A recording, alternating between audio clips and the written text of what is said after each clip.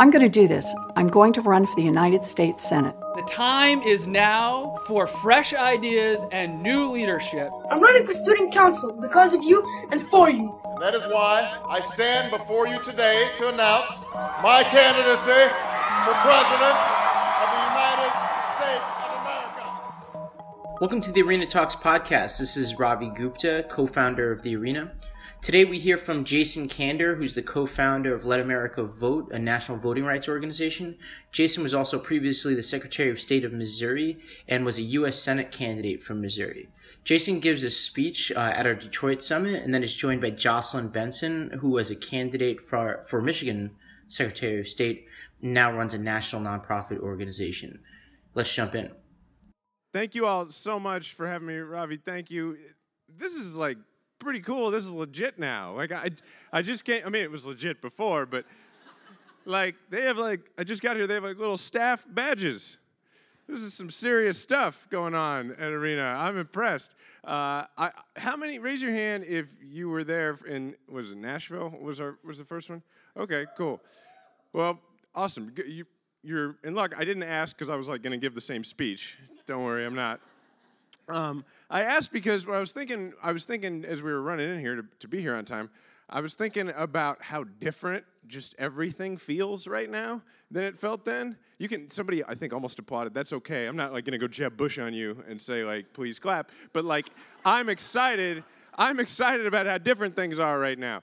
Do you remember how right before, and I'm going to talk about Let America Vote in just a second, but do you remember how right before the election, everybody would say, even people who were really pleased with how they thought things were going to go, whatever, everybody would say, God, I can't wait till we're not talking about politics anymore. Do you remember that? Everybody was like, I can't wait till I turn on my TV and it's not politics. Have you heard anybody say that? No, me either. When we were together in Nashville, you remember how we all felt?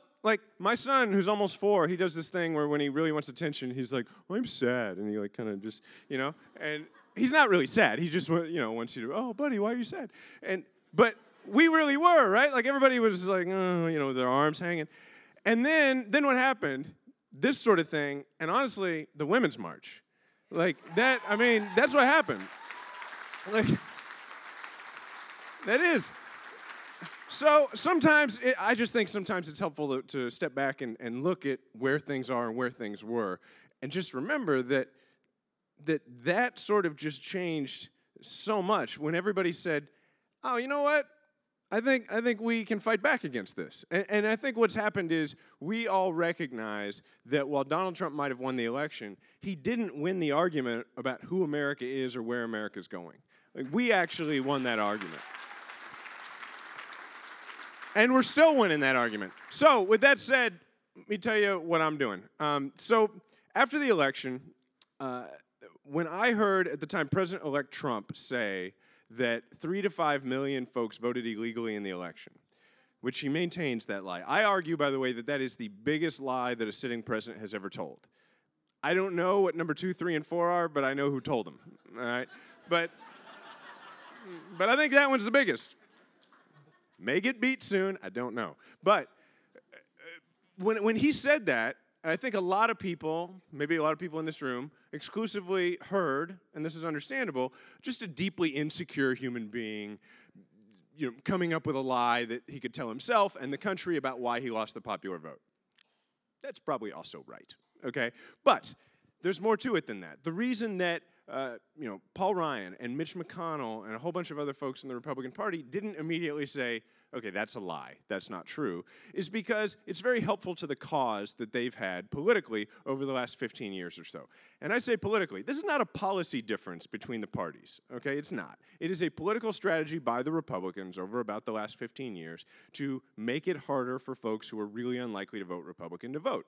It is. It's just a political strategy. And it shouldn't be in a policy box. It should be kept over here in the box where you think about where they run TV ads or which doors they knock on or messaging, that kind of thing. That's what it is. It's purely political strategy. And so when he said that, it was very helpful to them in getting it out into the ether, the idea that there's something fundamentally wrong in the logistics of American democracy, and therefore you need to clamp down and you need to make it harder to vote. That's what they're trying to do. So I was the Secretary of State of Missouri for 4 years. I was the chief election official of the state. supermajority Republican legislature. I've seen up close the voter suppression playbook. There's really three major steps to the voter suppression playbook. Step one is you convince people that democracy is not working. You convince people that there's widespread fraud. Never mind the fact that statistically you are more likely as an American to be struck by lightning than you are to commit voter impersonation fraud. That's not relevant to them because it's not a policy difference. They just need to make people believe that. That's step number one. Step two, you create obstacles to voting. Step three, you create obstacles to the obstacles. That's it. That's the voter suppression playbook. So I knew that that's what was happening. And then when you combine that with the fact that most of the voting rights victories that we've had over the last 15 years or so while they've been doing this have been in court, and rightfully so. And the people who have brought those cases and made those arguments have done tremendous work, and it's still incredibly important. But what I realized with Jeff Sessions making the Department of Justice switch sides in court, like picking up the papers at one council table and moving over to the other, because now they're for voter suppression and not for voters, combined with the fact that President Trump gets to pick the judges, it suddenly becomes very urgent that for the first time, that argument that we were having in the court of law has to now expand into the court of public opinion. So for the first time, we really urgently have to start winning this political argument. And the first part of that is we have to actually start waging it. So that's what we did. So in February, we created Let America Vote. Advisory board is great. It's everybody from Martin Luther King III to Jon Favreau, not the movie guy, the speech guy. I do that to John a lot. Anyway, to, Cecile Richards, Stephanie Shryock, and Bradley Whitford from The West Wing. So it's a very national project, and the whole idea in what we're doing is to create political consequences for folks who make it harder to vote. That's it. It's real simple. And I'll give you one example, and then we'll move to this conversation we're going to have. But y'all are probably following the election in the 6th District in Georgia a little bit, John Ossoff. I was down there campaigning with him recently. Before that, Let America Vote looked at that race and noticed that all this money's being spent on messaging, but the thing that nobody was really looking at was that the election officials there were closing down early voting locations, particularly in parts of the district where that fits in with the strategy, right? Parts of the district where folks were a lot less likely to vote Republican. So we put an effort together on the ground. We put a lot of pressure on the Secretary of State who wants to run for governor, a Republican. We put pressure on the local election board, had people call in, ran some radio ads. They caved. This is just one example of what we've done. They reopened an early voting location. That turned out to be, in the primary, the biggest turnout early voting location in the district. Or one of the biggest. And so that's just one example of when you create political consequences for people doing something that they shouldn't be doing, it affects their actions. So that's what we're doing. And then one last thing before we start the conversation, this energy that you feel like in this room and around the country, it's quite real. And I just wanted you to know that. I've been getting around the country a bit. I've had a lot of invitations. I'm going to be in Phoenix tonight. And woke up in Kansas City, so I get 3 time zones today. But I'll tell you a quick story. I was in Tennessee recently to speak to the Tennessee Democrats. We did a bunch of events, and this really nice woman named Dawn picked me up, and she drove me around all day to different events. And I had the impression, I just thought she knew everybody. Dawn must be the ace #1 longtime MVP volunteer of the Tennessee Democratic Party. So that night she's dropping me off at the airport. I'm going to go back to Kansas City. And I asked Dawn, how many years have you been volunteering with the party here? And Dawn says, years? She's like, I've been volunteering since January 20th, 2017. And she said, and I have done something that you would consider activism every single day since. And I hear a story like that everywhere I go. So, they have the power, but we have the momentum. And I'm pretty excited about it. So thank you.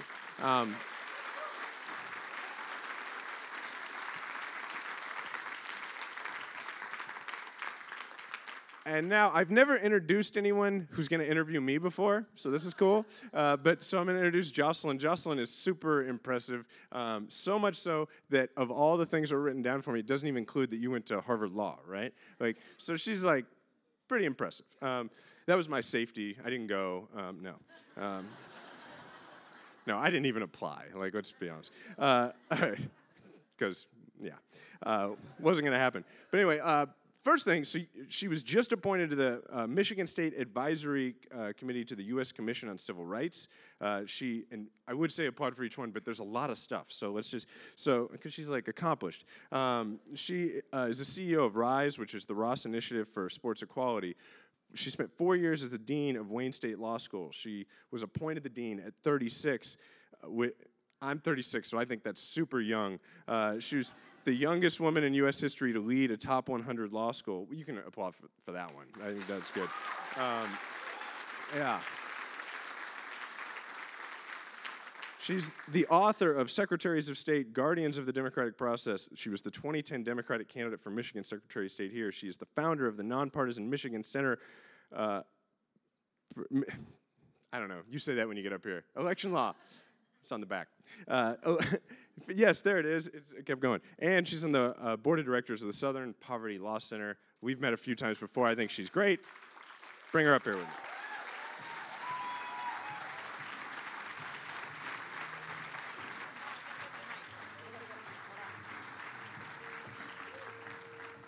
She has to get a mic because I think she's going to beatbox for us. Is that right? Yeah, that's the plan. Maybe if we really ask her. No, I'm just kidding. Hi, everybody. Jason, great to have you here in Michigan, in Detroit. We've been, all of us here, I know, have been big fans of everything you've been doing. And particularly with now Let America Vote. I'm really excited because as someone who's also really devoted my whole career to amplifying people's voices in the political process, this is a really incredible moment where we have an opportunity to get to this goal of full turnout, full engagement, particularly of young people and people of color.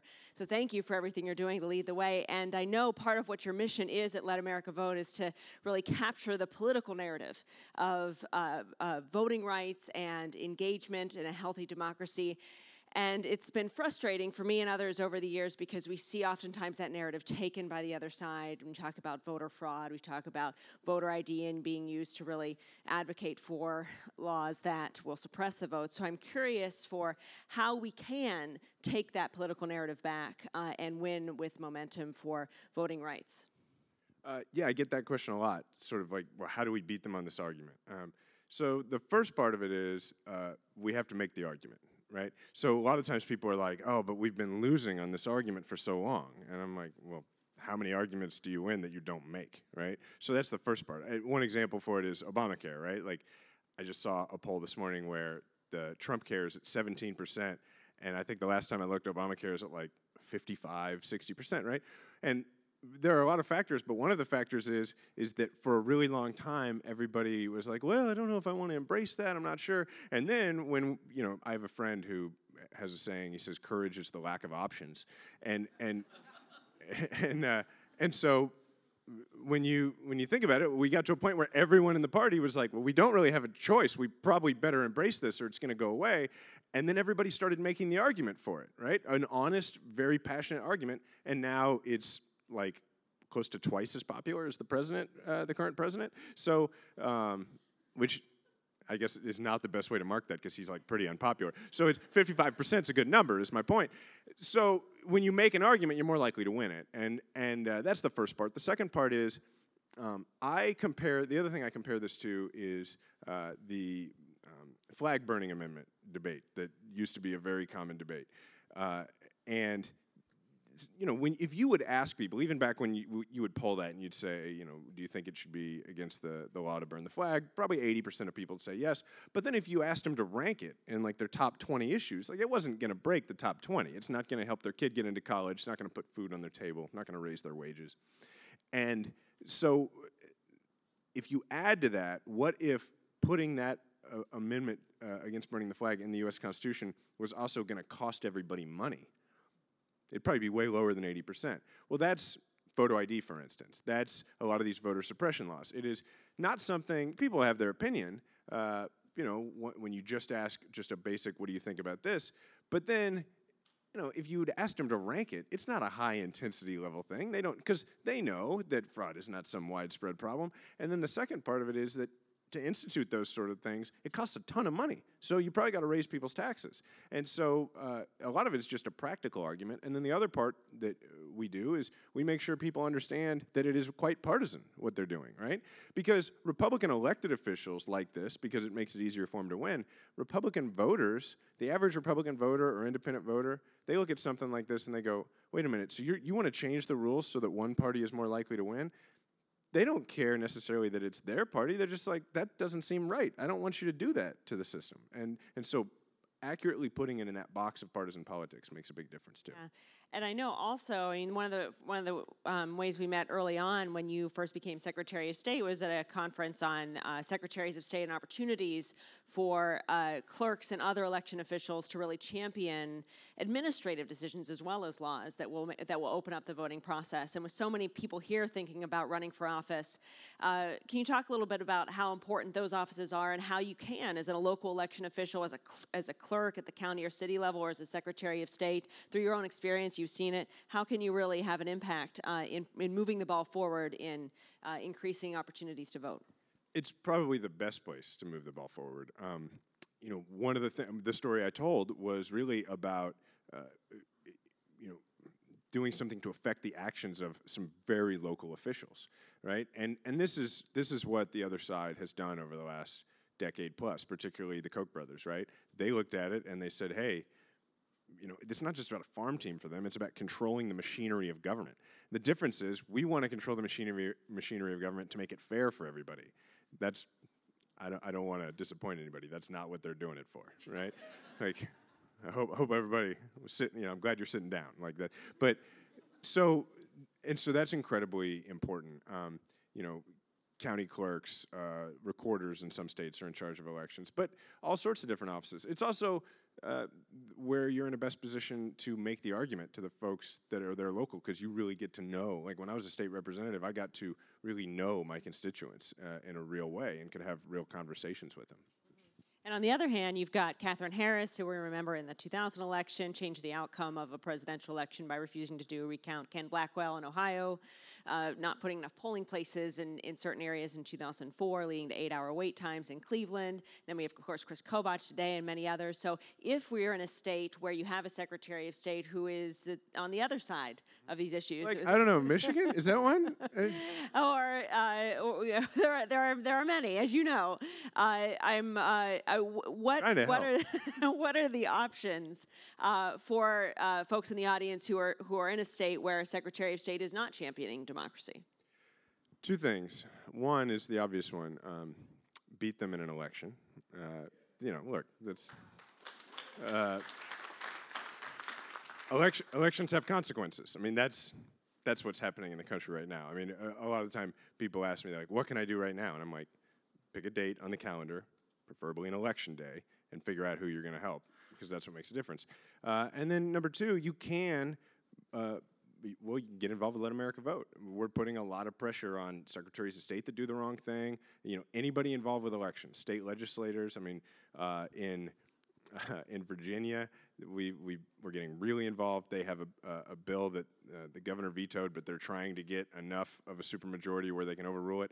This bill, there's a bunch to choose from, but this is my favorite. It's one that makes it where if you're going to vote absentee, you have to send in a photocopy of your driver's license with your ballot, right? Because, blue-collar folks and all the rest of us just have Xerox machines at home. I mean, it's no big deal. Obviously, we don't. That's why they're doing it, right? And so we're going to put a whole bunch of people on the ground in Virginia this summer to make sure that they're not successful in doing that, and that they still have a governor who would veto a bill like that. So create political consequences. Make sure people know about it.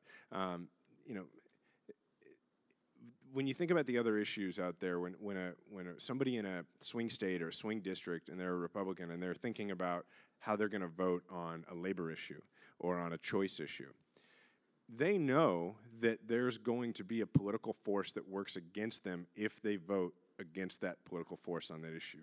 And no matter what they say, it probably affects the decision that they make. Well, there's no interest group called Big Voter. It doesn't exist, right?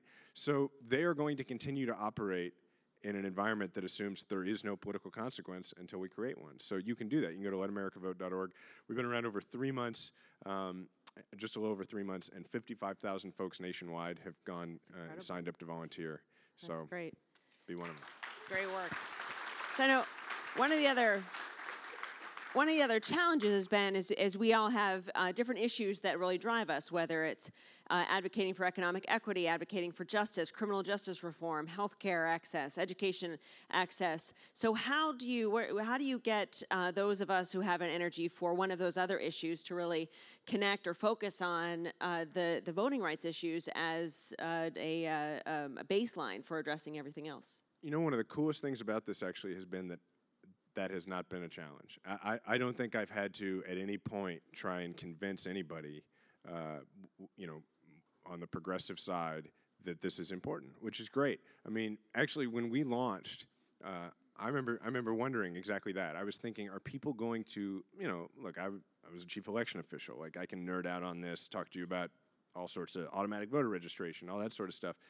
But I didn't know whether or not other people were gonna understand why this was so important, or at least feel it the way I did. So the day we launched in February, we did a press release. I tweeted about it. We have a big email list. We didn't send an email. We didn't send a solicitation. We sent out a press release. That was it.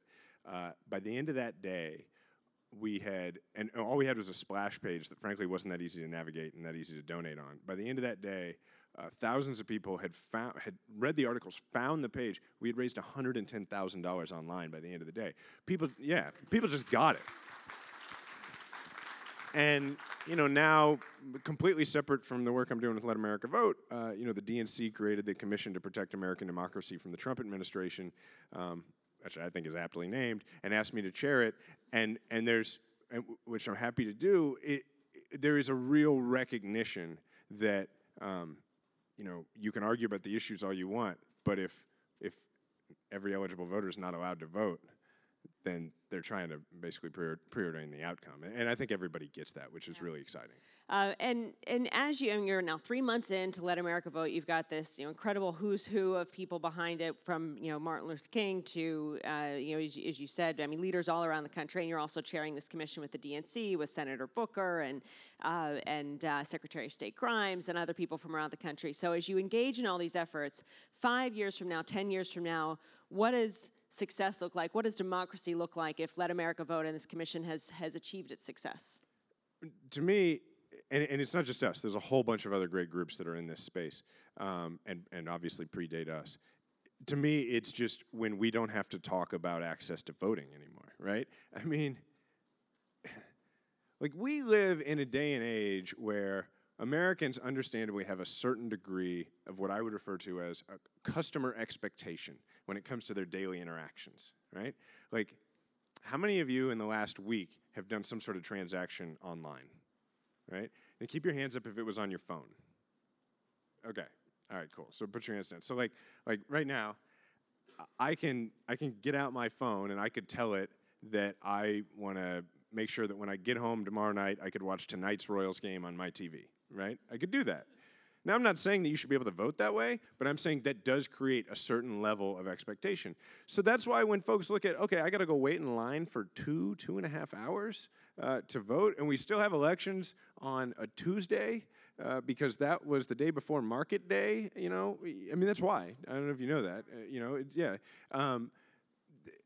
so when you look at all of that, and Let America Vote, I should be clear, is not, like, what our objective is, at least now, is to work on the defensive side in the sense of we are trying to stop bad things from happening.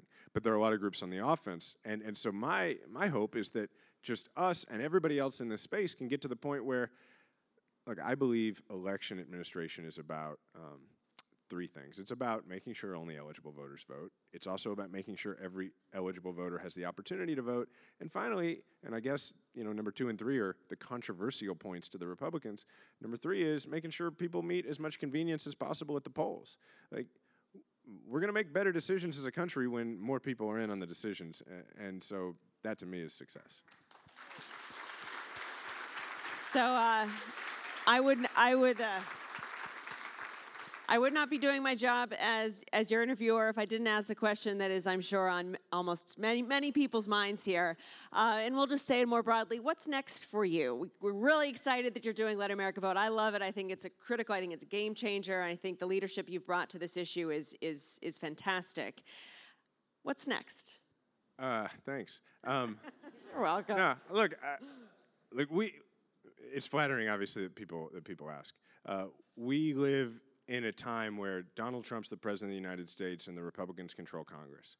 So I think we live in a time where everybody who has a problem with that, which it turned out was 54% of voters, should grab an oar, and that's what I'm doing. Just grab an oar and do everything you can. And so, look, I'm trying to make sure we still hold elections in this country. And if I'm successful in that, maybe one day I'll be in one. So.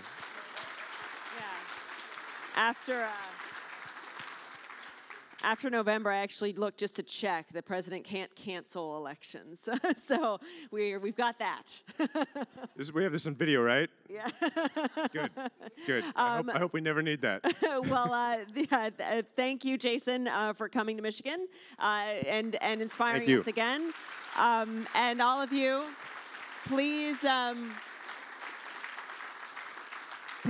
please get involved in Let America Vote. It's doing incredible stuff around the country. And at the end of the day, as we saw this past November and as we're reminded in every election, who votes makes all the decisions in who governs. So thank you for your leadership. Thank you, Jocelyn. Thank you all. And we'll see you. Thanks.